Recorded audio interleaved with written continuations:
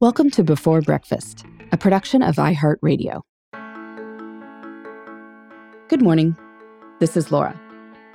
Welcome to the Before Breakfast podcast. Today's tip is to batch your weekend chores so you can enjoy your days off, guilt-free.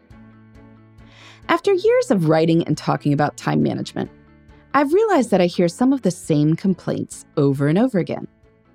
At work, people lament that they spend so much time dealing with their inboxes that they never have time for deep work or strategic thinking. At home, people feel like they spend their entire weekends trying to get caught up with chores, and so they never have time for fun. While these complaints seem different, I eventually realized that they were getting at the exact same issue. Some activities expand to fill all available space.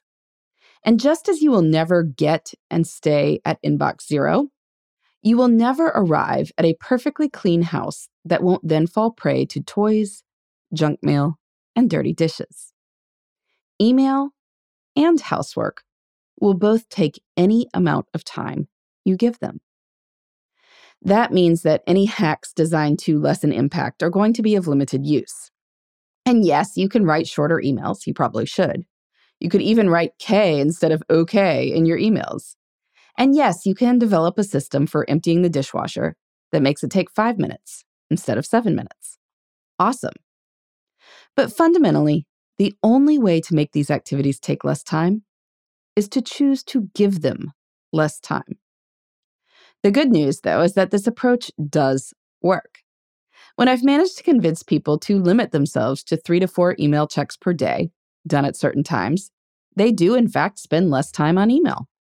And I think chores are best approached the same way. Batch them and designate certain times. When chores aren't always options, then you can enjoy the rest of your time without feeling guilty. Here's how this can work. Spend some time today thinking about the chores and errands you normally do over the weekend.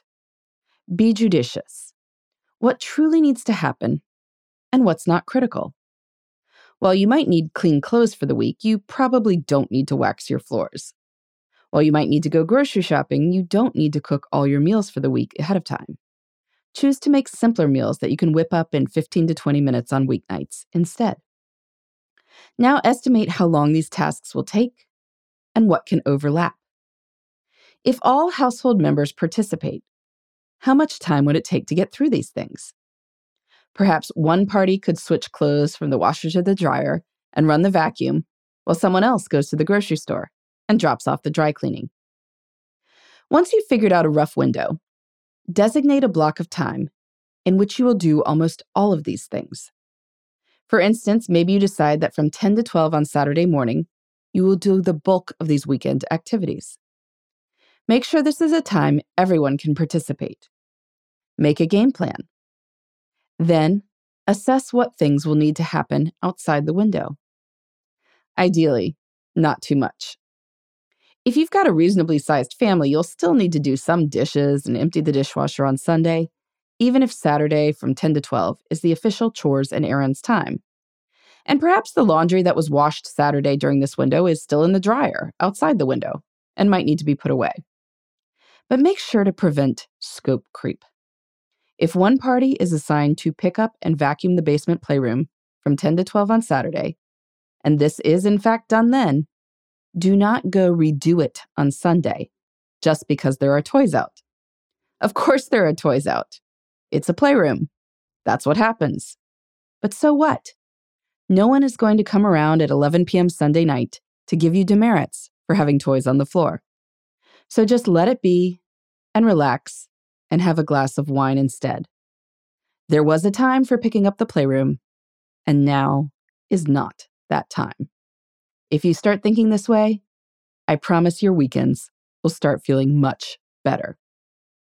Do you designate a time for weekend chores? If so, I'd love to hear about it. You can email me at beforebreakfastpodcast@iheartmedia.com.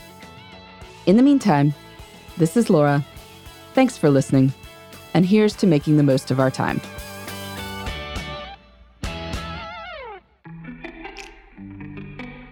Hey, everybody. I'd love to hear from you. You can send me your tips, your questions, or anything else. Just connect with me on Twitter, Facebook, and Instagram at Before Breakfast Pod. That's BE, the number 4, then breakfast, POD. You can also shoot me an email at beforebreakfastpodcast@iheartmedia.com. That Before Breakfast is spelled out with all the letters. Thanks so much. I look forward to staying in touch.